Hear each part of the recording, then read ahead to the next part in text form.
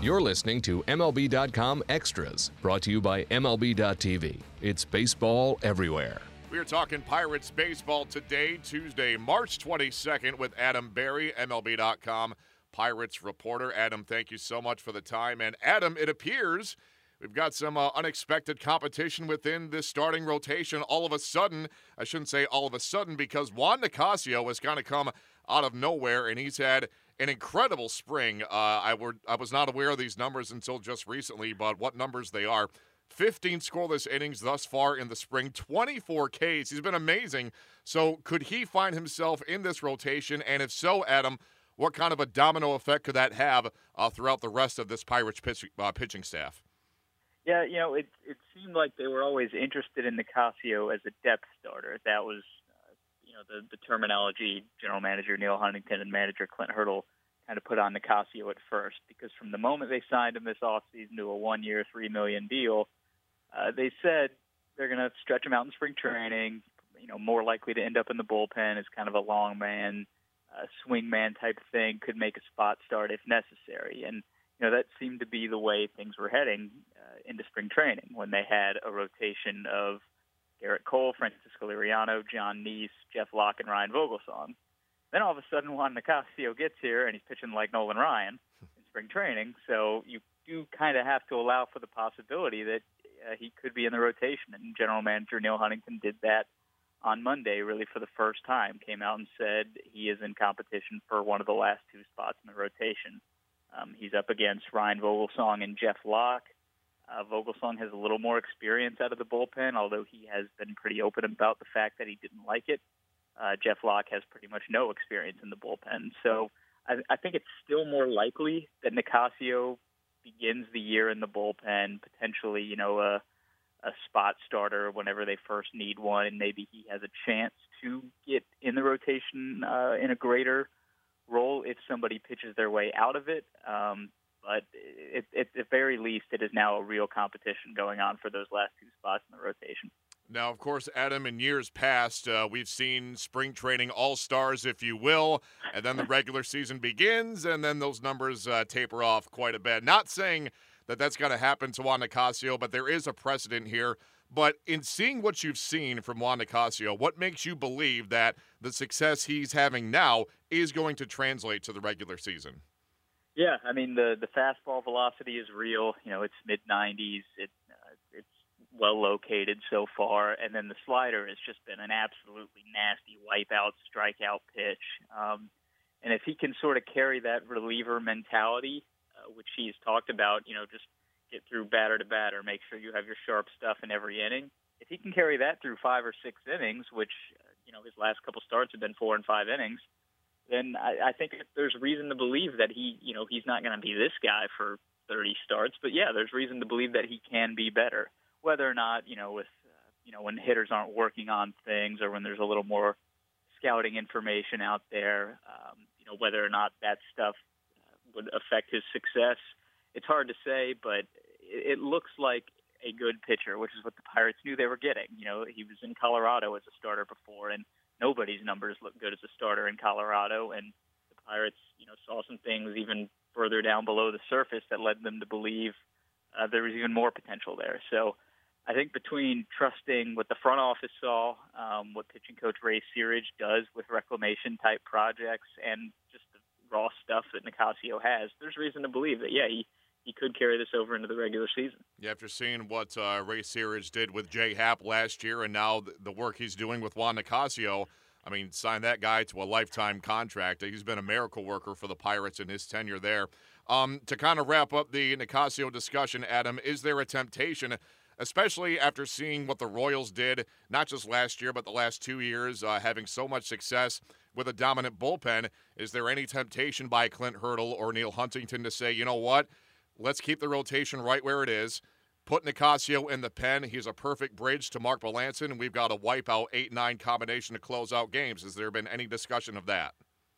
Well, I mean, that was kind of the mentality heading into camp, I thought, was, they have Mark Melancon and Tony Watson at the back end of the bullpen. They have Jared Hughes as a guy who can put out fires anywhere. They have a couple of hard throwers in Archimedes Caminero and Neftali Feliz.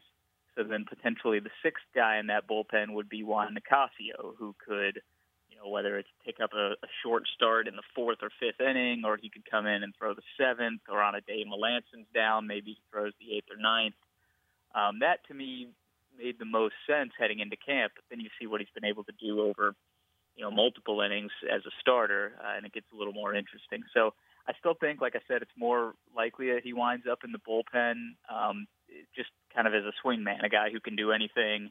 And, maybe he winds up picking up, Jeff Locke after a short start, or Liriano if he can't get out of the sixth or seventh inning or something.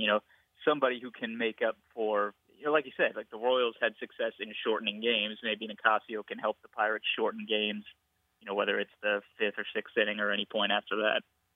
And as the saying goes, it is a good problem to have. A guy that's pitching so well, he's throwing things into chaos a little bit as to where he fits best, the rotation or the bullpen, and we'll see what lies ahead for Juan Nicasio. Adam, shifting gears here, David Freese got his first action in a Pirates uni just recently. Your early impressions of the veteran third baseman thus far? Yeah, it was kind of a quick transition from signing, getting acclimated, getting back on his feet and back in the spring training mode to being on the field as a DH, and then all of a sudden he's playing third base a couple days ago, and he's looked fine. He's a veteran. He's a pro. He knows how to go about this, how to get his body ready, and the Pirates are kind of working with him to ease him into the process, but understanding that he does need to be ready by opening day. So, he got his first action at third base a couple days ago, looked good, made a sharp diving play on a pretty hard-hit ground ball by Russell Martin. He's going to be fine. He's not hitting all that well so far, but it's spring training. The results don't matter a whole lot.